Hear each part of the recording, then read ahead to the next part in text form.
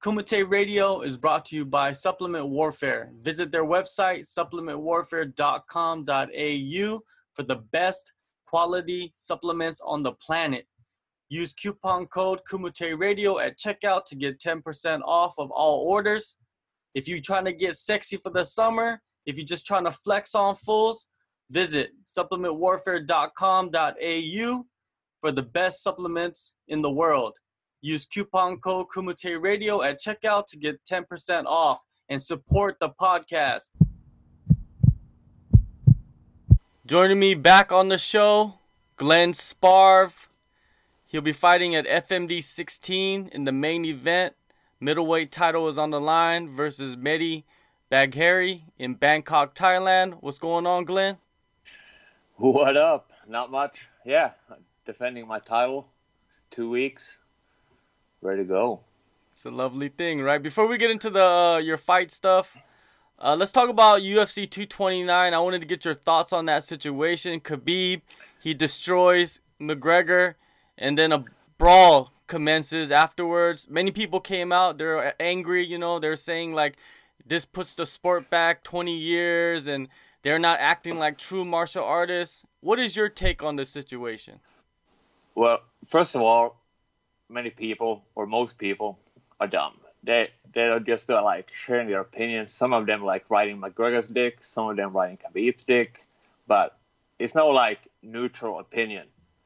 And everyone focusing on the brawl. They just forgot about the fight. Like, if you keep focusing on the brawl, like, that's what media's gonna focus on too. Like, maybe put that behind us already and just focus on the fight. But end of the night, like, yeah, what Khabib's corner did was wrong. They left the field of play and attacked like another guy.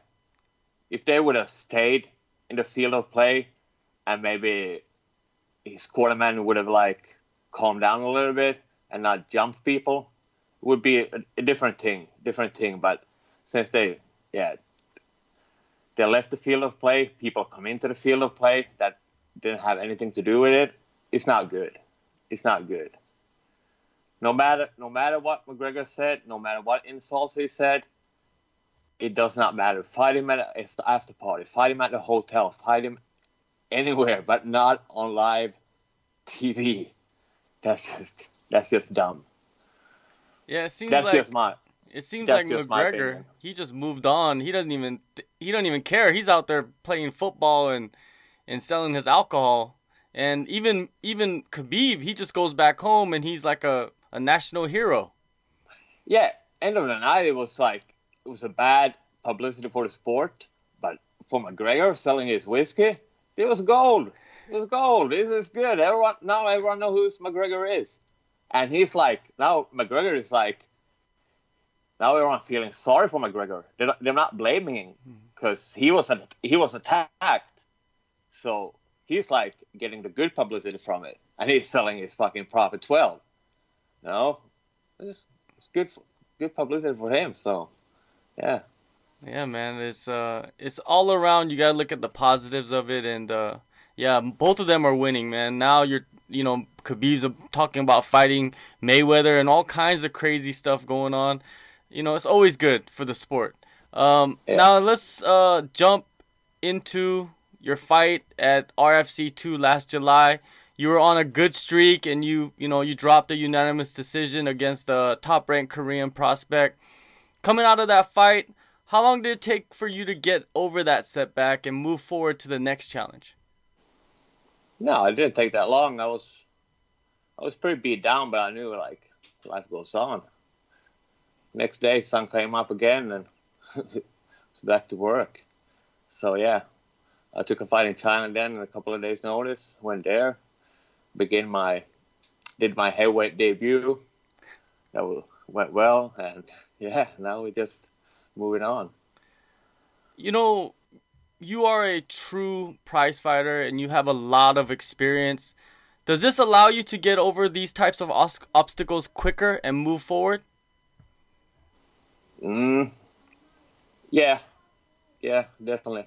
It's just every loss is different. Like beginning of my career, yeah, when you lost, it did not really have that big effect on you because I still had like a full-time job that were like paying the bills. It's not, I wasn't living off fighting. I was living off a full-time job. But when you get a little bit higher up, you know, like, okay, that's not good. How am I going to get a, because it affects your income, it affects your future. So, but you also learn, like, you get a couple of wins after the last loss and people fucking forget about it. It's just how it is. It's not the end of the world. You mentioned that you did take a last-minute fight in China. 2 months after that fight at heavyweight, you snatched up a 55-second arm triangle finish. Are you a believer in jiu-jitsu now? No, that's like from my combat sambo days. That's 101 combat sambo. I knew I had the ground advantage, and yeah, I used it. All right. Well, you know, you get back in the winner's circle. You feel good now. Let's talk about FMD. You were the FMD original main event in 2014. Now you're returning for the first time to main event again. Watching the promotion grow from afar, what do you think of the growth it has had? It's been a pretty amazing. Like when they had the first event, and I met John Nutt for the first time. I was like, who the fuck is this guy? This guy is nuts. And yeah, he's nuts, but he's good at being nuts. It's just how it is. And it's been a good growth. And we have to remember, it is the only professional MMA event in Thailand. It's like, it's not that easy, like being alone and like leading the way. He's setting the path. You know, it's probably a lot of obstacles that we do not know about. Like, so yeah, it could probably be a faster growth, but we're in Thailand. It's not that goddamn easy. Your opponent, Bagheri, he's undefeated wrestler from Iran. How do you rate his wrestling? I don't. I do not rate his wrestling. This is not wrestling. He might be a wrestler, but this is MMA. And if you rate my wrestling, it's pretty goddamn good. And if you rate my MMA wrestling, it's also pretty goddamn good. And I've been tested. He has not been tested. It's a difference. It's like, yeah, if you're sitting in a Prius, it's probably fucking good. But when you jump into a Ferrari, it's really fucking good. It's just two different worlds. The cage for FMD, it's a small cage. Many say it's tailored for grapplers in some aspects, especially against the fence. Do you see advantages in that position? No, it's tailored for getting kicked in the head on the ground. That's what it is. It's tailored for action. It's like, if he wants to go to the fence with me, do it. Like, it does not matter to me if it's a big cage or a small cage. It does not matter.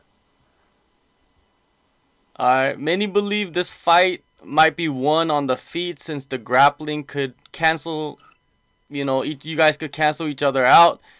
Do you agree with this? First of all, nobody's canceling each other out here. It's a different world. Like, we're not canceling it out. If I want to keep this fight on the feet, I'll keep it on the feet. If I want to keep it on the fence, I'll keep it on the fence. If I want to keep it on the ground, I'll keep it on the ground. It's nothing canceling anything out. It's just how it is. This will be your 5th fight this year, but Mehdi has not competed since the Javier Trujillo fight a year ago. Is it a big mistake to take so much time off since you are a very active fighter? No, not just it's a big mistake taking like time off, but it's also a big mistake going from Javier Trujillo to me. That's a huge step. That's like going from playing basketball in your backyard to going to NBA. It's not the same. During the main event of FMD 16, how do you see the night going down? Well, I know it's going to be a wild night. That's for sure. It's gonna be a wild night, but and I'm not really sure if it's a 3-round fight or a 5-round fight. I'll probably have to check that out. But I'm always ready for 5 rounds, so it doesn't matter. And even if it's a 3-round, you have to be ready for 5 rounds. You saw Khabib and McGregor, like they call in an extra round in the end, start a brawl. You always have to be ready for that brawl. And yeah, it doesn't matter if it's 3 rounds or 5 rounds. It's not going to go to the end, but it's not going to be stopped in the first round. I have to set an example in the first round, and then see what we go after that. Before I let you go, I wanted to ask you about Chael Sonnen and his fight with Fedor. Did you expect the outcome? Yeah, I kind of expected the outcome. I was cheering for Chael, of course, but Fedor is a big boy, and Chael is not a heavyweight. He's not a heavyweight, and when you go up to the heavyweight divisions, if you're fighting a true heavyweight, it's gonna look like a little bit of ragdolling. It's just how it was, but you see. But the thing is, like, win or lose, Chael is still like promoting it. Even straight in the post-fight interview, he was still promoting it. How do you call that a loser? How can you lose if you're still promoting it, if you're still making that cash? Nah. Yeah, he is a guy that, in his mind, has never lost a fight. No. I see that. How do you see the finals going down for the Bellator heavyweight tournament? Fedor versus Ryan Bader. Ryan Bader is a light heavyweight. Do you think there's a big difference? Because Ryan Bader looked much bigger than Fedor when they faced off. Yeah. Well, Fedor is... Yeah, he's a heavyweight, but maybe a little bit of a chubbier lightweight. But he's also always been in the heavyweight division. But Bader is like... He's a solid boy at that weight. He's not a middleweight coming up. So, I see Bader running through him. But I want Fedor to win. It would be nice to see him win, but I think Bader is too much for him. All right, November 3rd, FMD 16, main event, middleweight title is on the line. Glenn Sparv, catch him in Bangkok. Thanks for your time, Glenn. Thank you.